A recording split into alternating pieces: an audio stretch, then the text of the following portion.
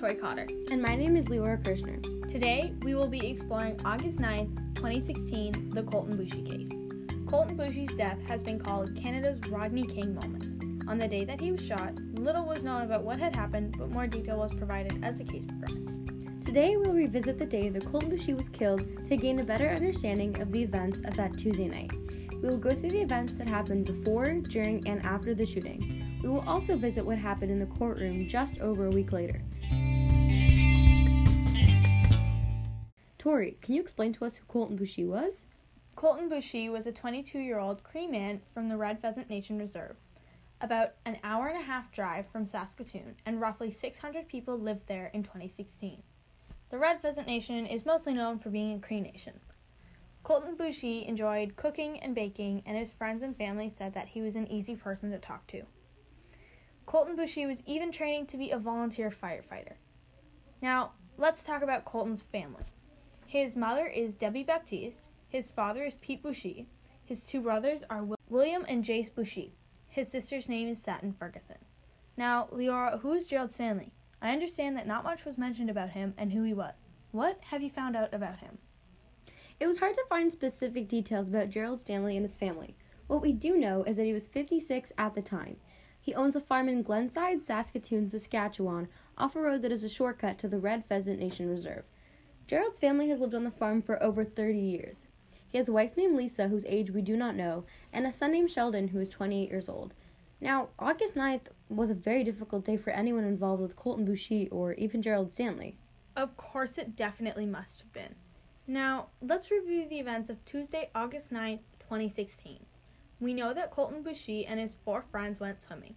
The four friends in the Ford Escape with Colten Boushie were Colten's cousin, 23-year-old Eric Mechance, Eric's girlfriend, 24-year-old Belinda Jackson, 18-year-old Cassidy Cross Whitstone, and Colten's girlfriend, Kiora Whitney, and we do not know her age. We do know that there had been some drinking during the day, and on their way home, they passed through Glenside Fields, which is near Stanley's farm. They ended up stopping at the farm looking for help with a flat tire and a dragging muffler. What were Stanley and his family doing that day? Gerald Stanley and his son Sheldon were putting up a fence around the farm while Stanley's wife was mowing the lawn. They could hear a noisy car driving down the road. As I mentioned earlier, their car's muffler had been dragging underneath the car, causing all the loud noise that Gerald and his son noticed. Eric Mechance, Colten's cousin, climbed onto one of Stanley's farm's ATVs, tried to start it, and Stanley's son Sheldon says he yelled at him to get off. Colten and his friends crashed into one of Stanley's vehicles on his property. There was supposedly a verbal exchange between Boushie and Stanley before Colten was shot. He had been shot twice in the back of his head, behind his left ear with only bullet hole. He was shot twice in the same spot. Stanley called the police around 5:30 p.m. and waited inside his house for the RCMP to arrive.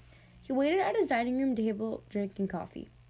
Once the RCMP got to the farm, Gerald, his son, and wife were taken into custody. The RCMP said Stanley had several firearms and found Colten's DNA on the gun that he was shot with. Later that night, Gerald Stanley's wife and son were released from custody while Gerald himself was not. It took 2 days to photograph the crime scene. Let me fill in some blanks from the crime scene. The RCMP had found Colten on the ground dead near a disabled Ford Escape. A .22 caliber rifle belonging to Cassidy Cross Whitstone was found near Boushie's body. It was bent out of shape and contained 5 bullets in the magazine and 1 in the chamber. Neighbors had said they heard an air ambulance which would have taken Colten Boushie away.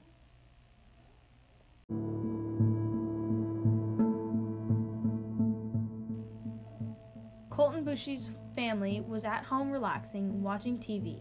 His mother even kept his food warm in the microwave, expecting him home for dinner, not knowing what would happen later that night when the RCMP would knock on their door.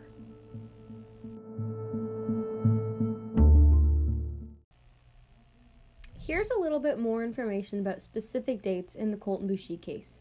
On August 10th, 2016, Gerald Stanley was charged with second-degree murder, which is a deliberate killing that occurs without planning, which would mean Gerald killed Colten on purpose but did not plan it beforehand. Gerald Stanley's bail hearing was held in North Battleford on August 18th, just 9 days after the shooting, and 100 people were gathered. He pled not guilty and requested for bail. On August 19th, 2016, he was granted on a bail with conditions to pay a fine of $10,000, to stay within 6.4 kilometers of his home, and to have no contact with Bushi's family or any of the witnesses. On August 2nd, 2017, almost a year after the shooting, a trial date was set for 7 months later, January 29th of 2018.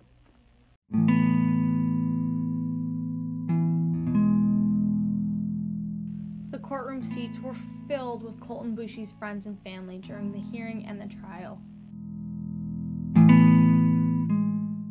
Gerald Stanley testified that he kicked the taillight of Colten's car because he thought it was headed for his son.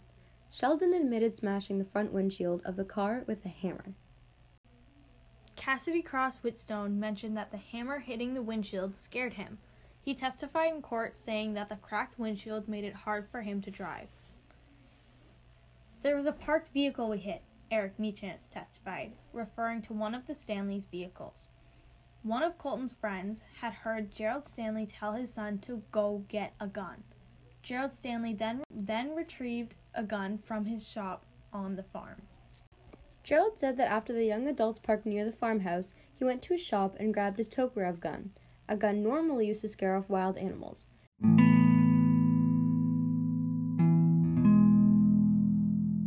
Gerald loaded his pistol with what he thought were 2 rounds. Sheldon testified that he saw his father standing by the window of the young adult's car with a semi-automatic pistol in hand. As he was reaching into the vehicle to turn the ignition off, the Tokarev accidentally fired. Belinda Jackson saw Gerald shoot Boushie twice in the head. Colten Boushie's autopsy revealed that he was shot twice but only had 1 bullet hole. As I mentioned earlier, he was shot twice in the same spot. I understand there were 4 other young adults in the car that day. How many of them testified? Well, only 3 of the friends in the car testified, whereas Colten Boushie's girlfriend did not testify. What was the aftermath of the trial? Well, once the trial was over, Boushie's family had sued the RCMP for mistreatment. When an officer came to announce Colten's death, he shook Mrs. Boushie and told her to get it together, then proceeded to smell her breath and ask if she'd been drinking.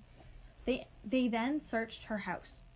An RCMP internal investigation cleared them of wrongdoing. Colten's family sued Gerald and the RCMP for damages greater than $1.5 million once the case had closed. On February 9th, 2018, the jury found Gerald Stanley not guilty of second-degree murder. Across the country, a movement was called Justice for Colten began 9 days after his death, the day of Gerald's bail hearing. About 50 people gathered outside Saskatoon's provincial courthouse to rally in support of Colten. Many hateful and racist comments were posted on Facebook against the Indigenous community. Saskatchewan has been known for having a history of racism against Indigenous people, and although Gerald's lawyer Scott Spencer denied that Colten's shooting had to do with race, racist statements were posted on Facebook, and there were many protests. Here's a quote directly from Gerald Stanley's lawyer. "Despite any online comments or media stories, Jerry's trial is not a referendum on racism. He also said that racial tensions have existed in his province well before the shooting." A statement made by the Saskatchewan Ministry of Justice states, quote, "We understand some people were disappointed in the verdict. However, there's no indication that the jury's decision was guided by anything other than the trial's evidence and the judge's instructions." Now, the real question to ask, why is it important to listen to Indigenous voices? Many Indigenous individuals and groups have faced so much racism and discrimination. If we all try to listen to their stories and educate ourselves, we can try to make Indigenous people feel more accepted and let them know that no one deserves to be treated that way. Speakers at the rallies were not only showing support for Colten Boushie, they were also bringing up other issues they've seen in Canada's justice system. Some of these issues are the disproportionate amount of missing and murdered Indigenous women, the existence of residential schools, and the overrepresentation of Indigenous people in prisons. This has been ongoing for years, and not much has been done to change that. For example, residential schools were around for a very long time, and the last one only closed in 1996. It even happened to be in Saskatchewan. And this just goes to show how racism and discrimination towards Indigenous people are still visible and it needs to change. Many Indigenous people have voices begging to be heard, but have felt silenced in the past and have not been able to express themselves as a community. Canada, as a country, needs to fight, and if we all stick together, we can accomplish anything. Spreading kindness and love does not take much effort, and if everybody does it, we can make the world a better place. Many were disappointed with the way the case came to an end. It was not solved the way the country would have hoped. This case can still help many people learn and grow to better understand the Indigenous community in Canada from now into the future. Thank you for tuning in to Exploring August 9th, 2016, the Colten Boushie case.